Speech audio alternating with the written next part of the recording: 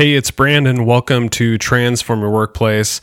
Appreciate the download today. If you haven't subscribed yet, make sure to subscribe on Apple Podcasts or Stitcher or Spotify, Google Play, any of those places. And you'll get these episodes every Tuesday because we've got a lot of great stuff coming at you. Today's episode is with Barbara Ray. She's an experienced coach and advisor, and she's passionate about helping businesses develop their leaders. I've talked about this a lot on the podcast, but I don't think you could talk about it enough. I think the biggest challenge with businesses and organizations is when you start moving people from a contributor level employee to a manager and they don't have the proper tools and resources and development to thrive in their role. So Barbara and I talk about this. She's done it at several organizations, several really fast growing organizations where she's having to move people up and get them the tools and the development needed to thrive and to keep growing the business and to get the most out of the people and to make them happy and connected to the business. So I don't think we could talk about this enough. And I had a great conversation with Barbara. I know you'll enjoy it. If you end up loving this podcast, I'd love a 5-star rating on Apple Podcasts. And if you have time for a written review, I'd appreciate that too. Enjoy the episode, and I will see you back here next Tuesday.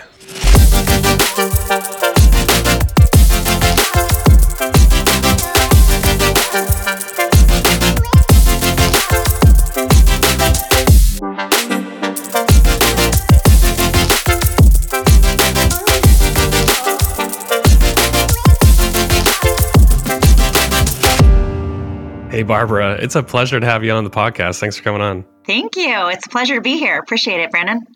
So in looking at your background and resume, and obviously in talking with you too, I wanted to just point out a couple things. So you have a background in capital markets, real estate, but you started out in marketing and then operational roles and people leadership and all that. But there's a couple things I want to read off to the listeners just to show, like, it makes me feel very insignificant. And I wish my resume read like this. So helped raise $750 million in institutional equity, achieved 25% annual profit margin. And I imagine that's where you probably optimize the operations side of the business to achieve that. Yeah. Continually outperformed investment returns for the clients. And then this last point which is we're going to hone in on, is you hired more than 100 people to build the business and the brand. So take me back a little bit. What kind of organization was it? Maybe this is over several firms, or maybe this is one firm. It's one firm. One firm, starting from zero to what you achieved. What was that experience like, being on the ground floor? It was really cool. I've worked at different companies in my experience, but this one was really interesting because it was a startup. And so, not everyone gets to come in at the ground level for a startup. And I did. And so I got to basically, come in before any capital was raised. It was a real estate fund manager company. And it was some people I had worked with previously. And so the idea was, hey, let's go buy a bunch of real estate, manage it, and, improve it and get some returns, right? But in order to buy real estate, you need the money, right? So we need to go raise some capital to do that. And we decided, let's go raise institutional capital because that's how you really get to scale versus just friends and family and you kind of do 1 and 2 here.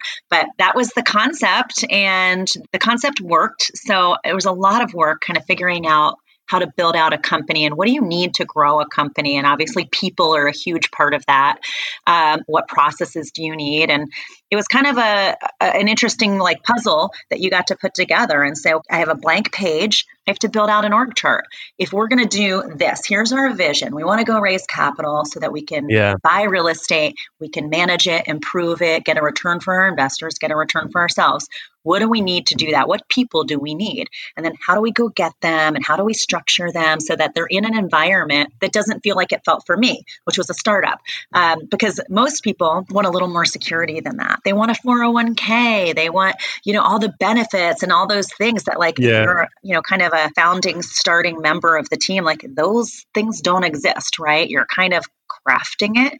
So The real goal was build a platform that's going to be interesting for great, talented people to come over. In the beginning, that was really hard because, we didn't have enough cash flow yet. You have to get the money before you can put it to work, before you can make the money. To put people on payroll.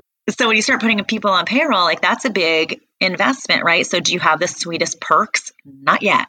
So you have to have something else that's a magnet to draw them in. And it has to be really purpose. You have to give them a purpose and kind of sell that they're part of the dream and they're coming along with you. And I think, from that, I learned a lot about what inspires and motivates people. I learned a lot about what makes a good manager and why a lot of managers fail. And, unfortunately, you learn that the hard way. You put people in positions because they're good at their job and then they end up not being a good manager. And it's like, well, yeah, they never said they were. They just came in to do a great job, but you want to reward them because you don't have a lot of ways to reward them yet, right? And you say, okay, you can now manage people. And you realize like that person actually isn't a people manager. We need to find a new way to reward that person. And frankly, we need to maybe find for the people that, hey, management is going to be an option, they need tools in order to manage people and do that effectively. Because I think a lot of organizations fall into that same trap where you set people up for failure. And failure from the people side means failure for the company.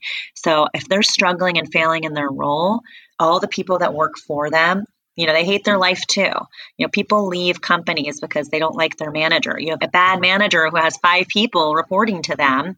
Then you got 5 miserable people who don't know where to go to tell you. Yeah. And the manager's probably not that happy either, right? They're wondering, I don't know what I'm doing. I don't know where to go. What's my resources? So I learned a lot about that. And actually it's become a real passion for me on how to set up people for success. Yeah. I want to explore that further and we'll dive into just the gaps in people leadership. But you said something just about like when you're building out the processes in the org chart. I wanted to ask you about that because I've never been in that situation where you're like starting something from scratch. And so you basically have this blank canvas. Yeah. You're building an org chart.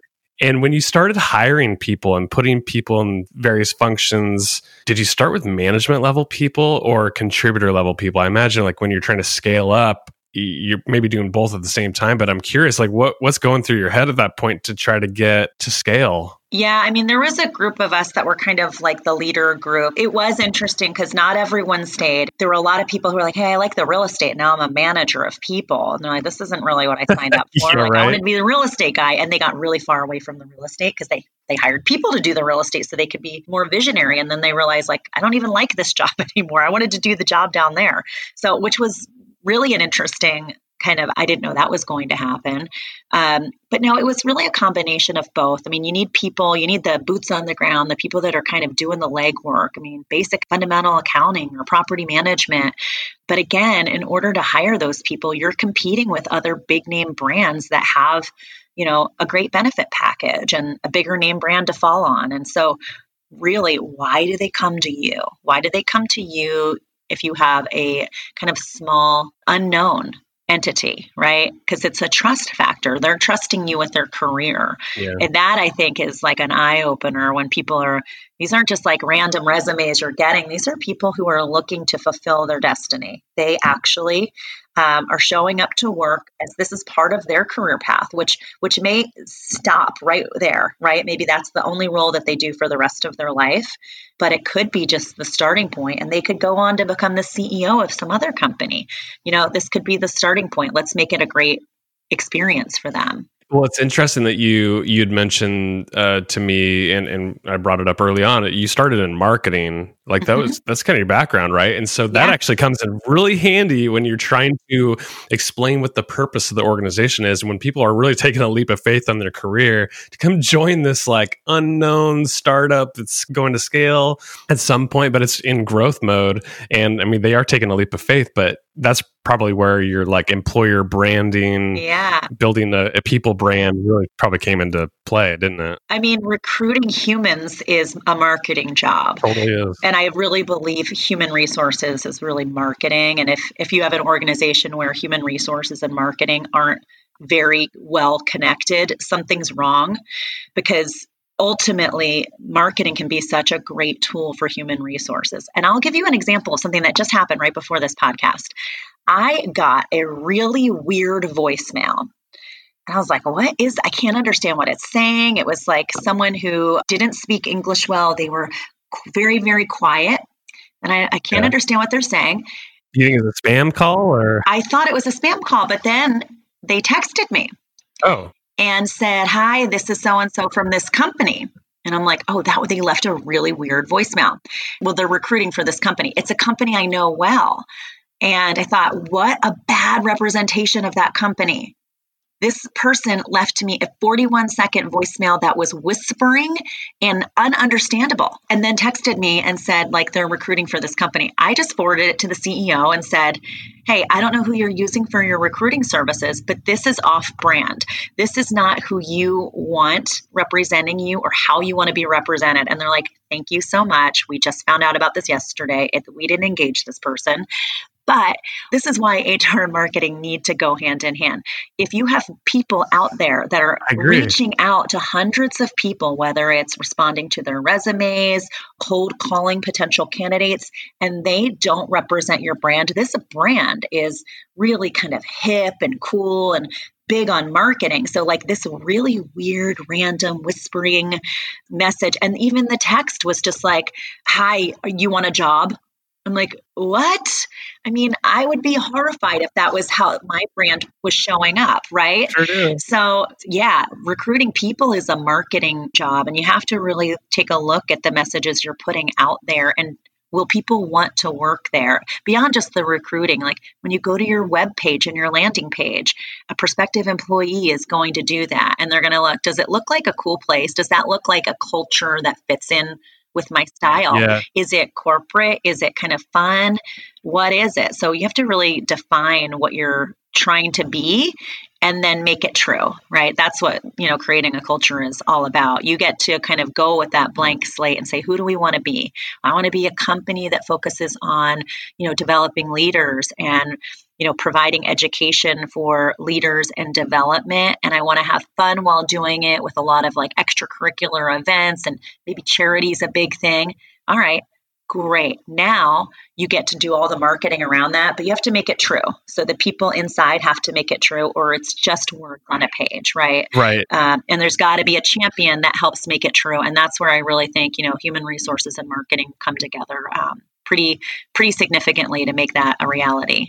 A couple of minutes ago, you said something that just reminded me of like what I think is one of the biggest flaws in leadership is that contributor level, like you move into this now people leadership role, and sometimes like people just take the new role because there's probably more money involved or more responsibility, but they didn't want to be a leader. They didn't agree to it. And years ago, myself and several leaders in my organization read this book called The Leadership Contract. And that's really what it was all about. It was about saying like, when you're about to step into a role, like say I'm an individual contributor and I move into a leadership role, really there's got to be a gap of time where I'm really exploring if that's the right fit and if I am buying into this new role as a leader, because it's a totally different level of responsibility. There's skills and competencies that I need to acquire before I can become a decent leader. Yeah. Of course, experience will need to come hand in hand with that. But I just thought that was a good book and a good thought, because often we're just promoting people willy-nilly because they are good at their jobs, and now they're all of a sudden leading a bunch of people and they have no skills. Yeah. What's your experience with that? I always say it's a privilege to lead and manage people, and I think it should be treated that way, because when you really think about it, you're going to make a big influence on that person's life, probably more than even the overarching company. So if you're going to be a new leader, I think it's important. One, does the company offer leadership training and tools? If they don't, and you want to be a leader, you better get out there and go figure it out yourself and educate yourself, whether it's reading books, reading articles, connecting on LinkedIn, go meeting with people. Maybe it's a virtual today because if it's Zoom, but I've seen a stat where like 60% of new managers fail. And they fail because they don't have the right resources, or maybe they don't have the skills or ability. But I think for the most part, they just don't have a lot of the resources. So for companies, I'd say a big mistake is not investing in resources to develop your leaders and managers. And if you don't make that investment, you get turnover, and turnover is very expensive. By the time the turnover really starts, it's too late because the disease has already infected a lot of the organization because of bad leaders. And you can see it in a lot of places. I had a department that had over 100% turnover in a year. What's wrong there? I mean, you start to look and go, okay, well, it's the leader. Ooh, I mean, it's not like it was a department of 2, right? So it's yeah. like 20 people, 100% turnover. Some jobs even more than one time. And so what's going on there? You have a leader that either needs some coaching and training or they're in the wrong seat. Being good at your job does not mean that you're a good leader or manager. And I think it's probably one of those things that companies need to focus on. And as you look at creating goals and KPIs for your team and your leaders, one of them needs to be focused on education and getting to that next level. And, for your listeners of the podcast, for the HR people that are listening, I think it's really important that you structure your KPIs for new managers and include learning and professional development. Go figure out, the softer side. EQ training, I think, is really important because, managing people, it's not about the skill in the job. It's about relating to people and understanding. And you start going, oh my gosh, I'm getting texts about people like, their dog's foot is hurt and they can't come to work today. And just like a lot of things that have nothing to do with the job, and learning how to be, a leader that says, okay, I'm going to be a human first and care about them and their dog or whatever their thing is. But then we get to work, right? And being respectful and clear and setting those boundaries. And it's hard to do when you're a new leader, especially, and I saw this a lot at my last firm, when you are promoted, you're a worker and you get promoted and your friends are still there and now you're their manager. And, Oh, yeah. I had someone who really struggled figuring that role out because they still wanted to be cool. They wanted to go on like a walk with them at lunch and bitch about whatever. And like, you don't get to do that at a manager level. So making sure new managers have the training and understand like, hey, you got to elevate yourself for others to take you seriously. And if you want to be respected, that's earned. And it's earned by leading by example. And I think it's really hard to do that unless you get a little coaching and a lot of feedback. And I'd say asking for feedback is really critical always in your career, but especially as you're younger, because it'll help develop you into being something different, something better, and being able to grow. Because sometimes the feedback you get, if you're open to it, is really productive. And it's kind of like, oh, wow, I didn't even see myself doing that. Wow, that's probably why I'm struggling with that person. Maybe I'm a little harsh, whatever it is, you get to work on that. You said when you're talking about the contributor level skills and then the people leadership skills and how vastly different they are. Like, I was just thinking about like the work that you did in the real estate firm, where you probably got people like buying and selling real estate, probably know a lot about financial markets and that kind of stuff. And they're doing that at the contributor level. And then all of a sudden now they're having to be empathetic and compassionate and, dealing with the issues that you just described with like, oh, my dog's sick and now I need to take it to the vet and now I can't come to work. And now you have to, as a manager, you have to kind of walk through that. Those are very different. They're different roles. So like there's a huge gap in skills. Like you're going back in time to where you were. If you could arm yourself with any resources to help managers, and maybe you did this, but in hindsight, it's always easier to look back and say, oh, I wish I had this, this, and this. What would you give managers who are doing very different functions compared to leading people, and I don't have the skills to do that? What would you give them? We started a program where we had a consultant come in and do some training, and it was really productive. It was really healthy. I would say I would have done that sooner, and I would have done it while the training wheels were still on, because, it's expensive to invest in those kind of things. But when the training wheels are still on and you've got someone who has a skill set but is about to grow a team, wow, that's the time, get them before they're actually building and growing the team so they understand even what kind of team they should be looking for. Who are the people that are going to work well on their team, which might be different than if they already exist there, right? And then you're trying to adapt, because you can kind of say, okay, look, this is the culture of the company. This is the culture of me and my style. And what are the kind of people I'm going to look for that fill in? Because there's a lot of people with the right skill sets, but there's probably a lot less that actually fit into the company culture and fit into that manager's leadership style, that they can actually work together in a way that's productive, receive feedback in a way that's going to be a healthy relationship rather than some type of contentious relationship. And I'd say, getting an understanding where these new leaders get an understanding of who they are as a manager, what's going to kind of bug them. And that's okay, because there are things that everyone has a trigger. Like there's a lot of people that, they need a lot of quiet. And if someone comes in and interrupts them, they'll snap, right? And they'll snap at them. And that's okay. Maybe that person needs a little more, a cone of silence. There needs to be some rules on engagement, and say like a sign on the door or an area they can go to that's quiet. Let it be okay. They are unique.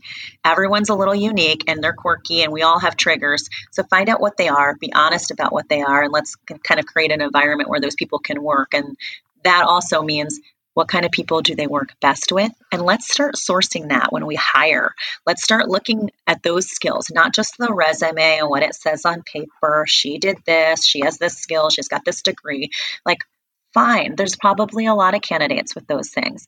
Let's get into the behavioral of how do we work together, and what is that going to look and feel like? And I think, if I look back, I think that would have been really helpful much earlier on in the growth of the company, rather than later and trying to kind of put a Band-Aid on things. And so there's lessons there. And frankly, it's what I do now. I go and help some of these companies that are going through these same struggles, and giving them my war stories and lessons learned from that, because I think a lot of it has to do, while I understand the real estate and the business, I think so much of it has to do with the structure of the organization, the people and the leaders that they have.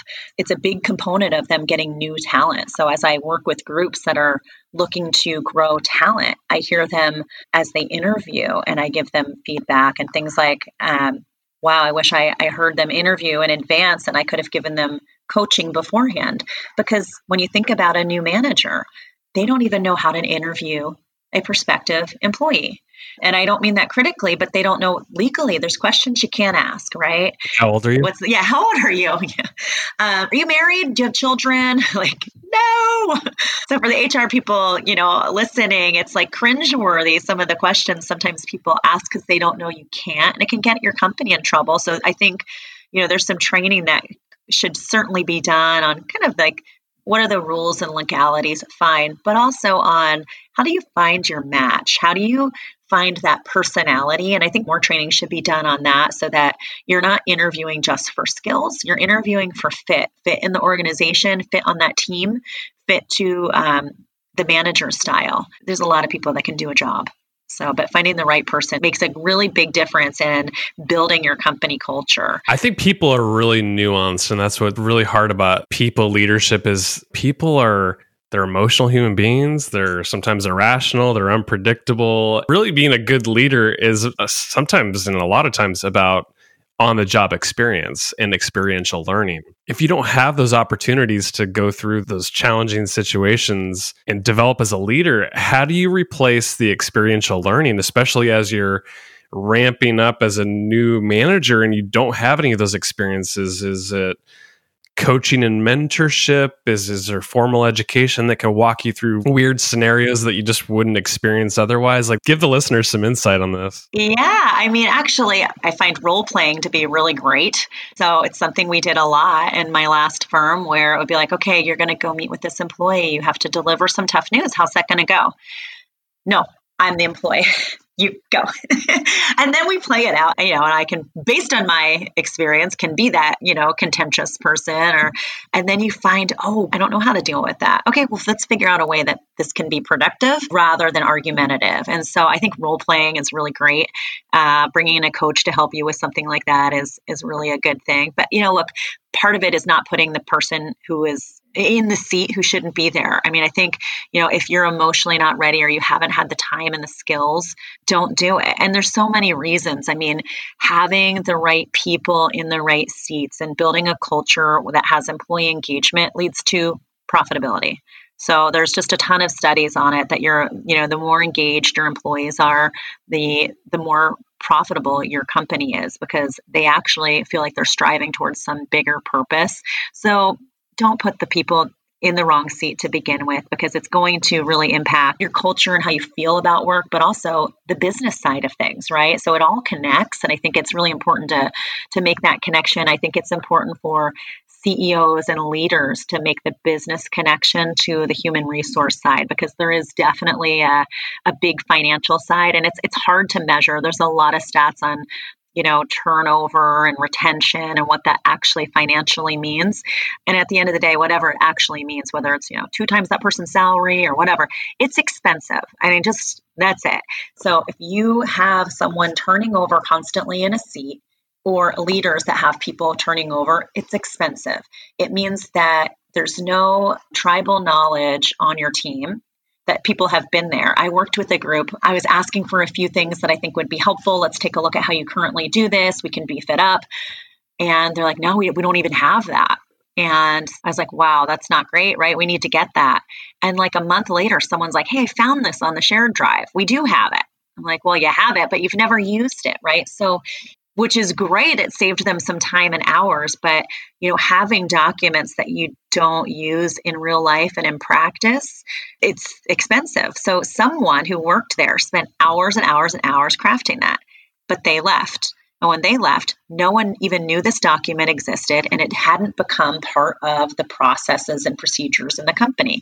So when you look at the cost of turnover, okay, I got to go now recruit for someone. Maybe I have to pay a recruiter. This person has to get up to speed, and then now they're up to speed. But you lose the knowledge of the last people too. If they're leaving on not great terms, and I'm not saying they're barging out the door and giving you the bird, but just well enough that they're not like, I want you to be the most successful person, and here's a package of all the things that will make the next person in the role successful.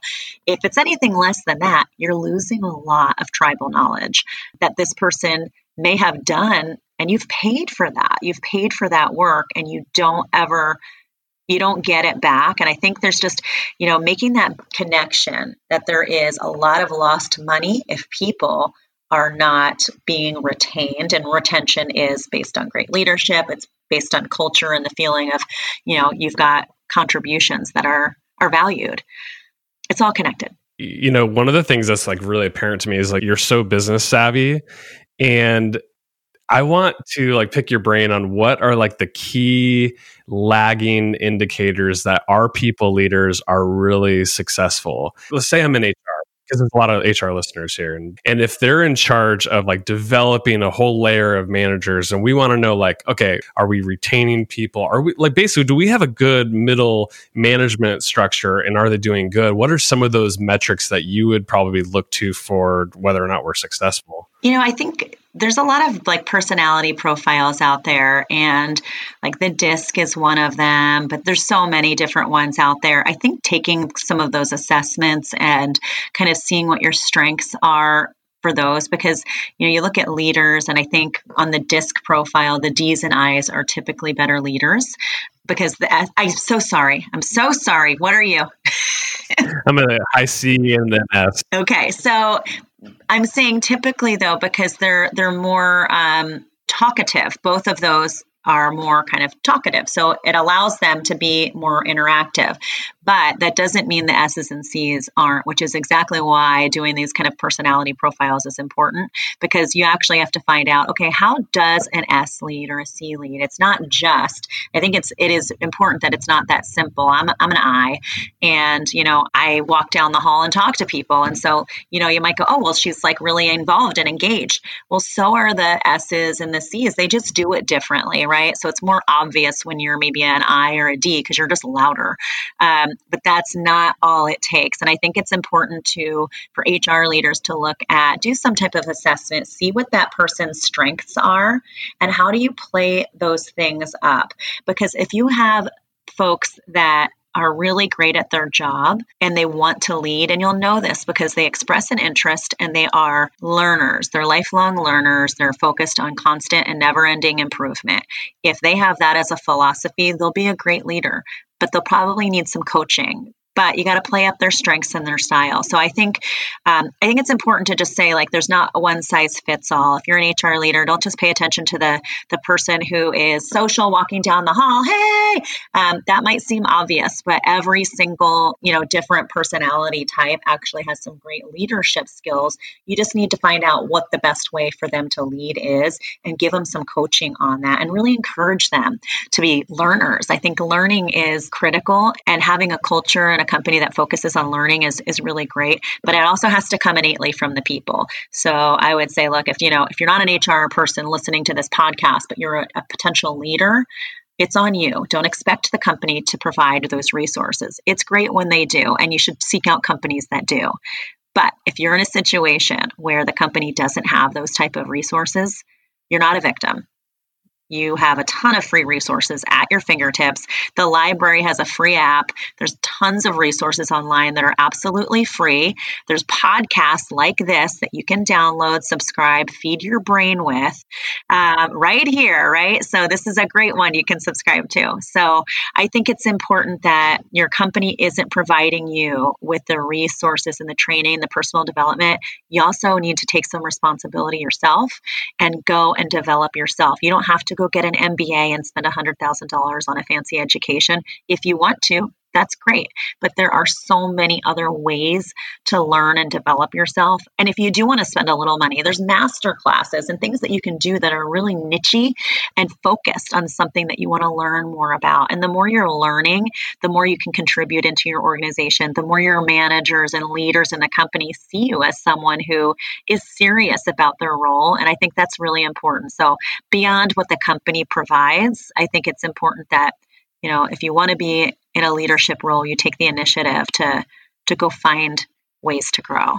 It's interesting because the last question I wanted to ask you was, okay, if you're starting a company from the ground up, like what's the playbook for developing your leaders? Because I feel like you know all the tools and resources, but what you were just saying about like the assessments and people have different tendencies as leaders, whether introverted or extroverted. It really seems like there's no playbook. It's like a customized approach that actually works because everybody has different competencies that they need to develop. And it's like there's no one size fits all approach. Am I right in assuming that? Or what's your take on that? Yeah. And I think you just got to be honest about your skill sets. There was a lot of things I was doing that I was over my skis on in the beginning, and I was willing to learn. And so that was okay. And it was okay to fail because the fail was not, I'm not curing cancer. So the failure is you learn, and that's actually a win, right? So I think it's just working with your team and finding out what they're good at. Like if I had a peer who wasn't great at leading people, but was so good at the real estate side, you know what? When you're small, you pinch it and go, I'm going to go meet with that person on your team. I'm going to take them to lunch. I want to talk about their career aspirations. And I would do that. I would step in. And I think good teams do that. They actually kind of they're not staying in their lane. It's just caring enough about the greater good that you actually kind of go out of your lane to say, I'm going to help you. And giving that person room to grow in that area by showing them how it's done, showing them how leadership and caring is done. I took your team member to lunch. I asked them about their goals and dreams in life. When was the last time you did that? Think about it. That's probably, even if you're buried in work, it's probably a good use of your time. Just asking someone that makes them feel a little bit of loyalty to you, that you actually care about where they're going and where they're headed and want to help them get there. And when it's authentic, you can feel that. You can absolutely feel that someone really cares. They're not checking the box and asking the question hey, I got 15 minutes. What's your goal? What's your favorite pet's name? That's not going to do it. If it's authentic, you feel it. It's this person actually cares. Last question before you go. What's your favorite management book of all time? Ooh. Something that maybe was core to your development as a manager. So I liked all of the Malcolm Gladwell books. I remember when I was really starting leading people. What was it? Tipping Point or... Tipping Point. Yeah, the Tipping Point. I remember when I read the Tipping Point, I was new to management. That was really interesting. I was a connector in that, which is kind of like saying you're an eye. But I really liked the idea, that whole one spark creates these ripple effects and these bigger things in life. And yeah, I read that right when I was becoming new to management. And I remember that just was one that really had an impact on me. And I got to tell you, I'm a huge consumer of leadership books. So I've read so many. And I think it's great to continue feeding your brain and learning like that. And, now I read less. I don't do as much actual reading of books. I do a lot more of podcasts because there's so many great leadership type podcasts, or even just, subject matter podcasts that are really interesting if I want to learn and grow on something.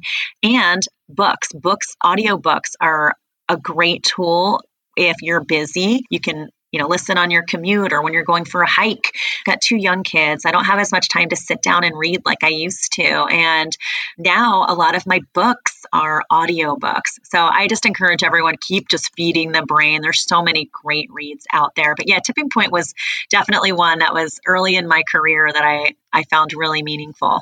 I also did like the 4-Hour Workweek, kind of like resonated with me, and I've completely failed on that. That never worked for me. So I should reread it. It's funny, the 4-Hour Workweek, one of the things that Timothy Ferriss had said in the book was like, hey, don't let email manage you. You're like, I'm going to respond to emails on Mondays and Fridays at noon. Like, that's it. I just don't think life works like that. So that's cool. But I would personally miss out on a ton of opportunities if I didn't check my emails on a regular basis. So, I mean, I liked the concept of it, but I don't see that being something I could really put to work. I like being connected. So I don't know. That's almost like doesn't really work for me. But I did like a lot of strategies to get out of your comfort zone, which as a young leader, I thought was really good to hear. Like one of them was like laying down in the middle of like a shopping mall. It's a really weird thing to do and it's uncomfortable. And the whole idea is like just do things that are uncomfortable every once in a while. So anyway, I've read a ton. I would encourage everyone, between podcasts and audiobooks, there's so many free ways to get great content. Yeah. I think what's interesting just about that advice, because I totally agree with you. Once you start consuming a lot of different opinions, ideas, playbooks, theories, whatever, you quickly realize that the term best practice is total bullshit. It's like, there's no like one size fits all best practice. Like there's no perfect answer for anything. And when you start consuming ideas and strategies from other people, like you'll quickly figure out what works for you and the people that you work with. And that's, to me, is a better approach. It's flexible. It's versus if you try to just take one strategy and just lay it over the top of a very nuanced organization that's unique. I just don't see that working. So I love your advice. Yeah, you got to create an arsenal. You create an arsenal, and it's things that you can pull out as, the knowledge is your arsenal, and you pull out the tools that you've learned as appropriate in your career and where you're trying to go. But it is definitely not one size fits all. Everyone's different, which is probably the most fun thing about HR. Barbara, this has been so fun. I've enjoyed our conversation. Where can people learn about you and what you're up to? I'm obviously over here in Oregon and you're in sunny California. So like, what are you up to down there? Like, where do you want to point people to? Great. Thank you so much. So yeah, I'm in Southern California, Newport Beach, great place to live. You can find me on LinkedIn, Barbara Rea. My last name is REA, and my website is Rea Advisory Group, reaadvisorygroup.com. And you can contact me through either channel. I'm really focused on, helping develop leaders, helping companies develop their leaders, their tools, their processes, so that they can really become, more efficient and more profitable. So that's my key focus. And if anyone would like to reach out, I love connecting with people on LinkedIn and wherever. So I'm happy to do phone calls with anyone. So thank you. And I appreciate the opportunity to be on the podcast. I am an avid listener. I love all things human resources because I really believe every business is all about the people. So thank you so much for having me. Thanks, Barbara.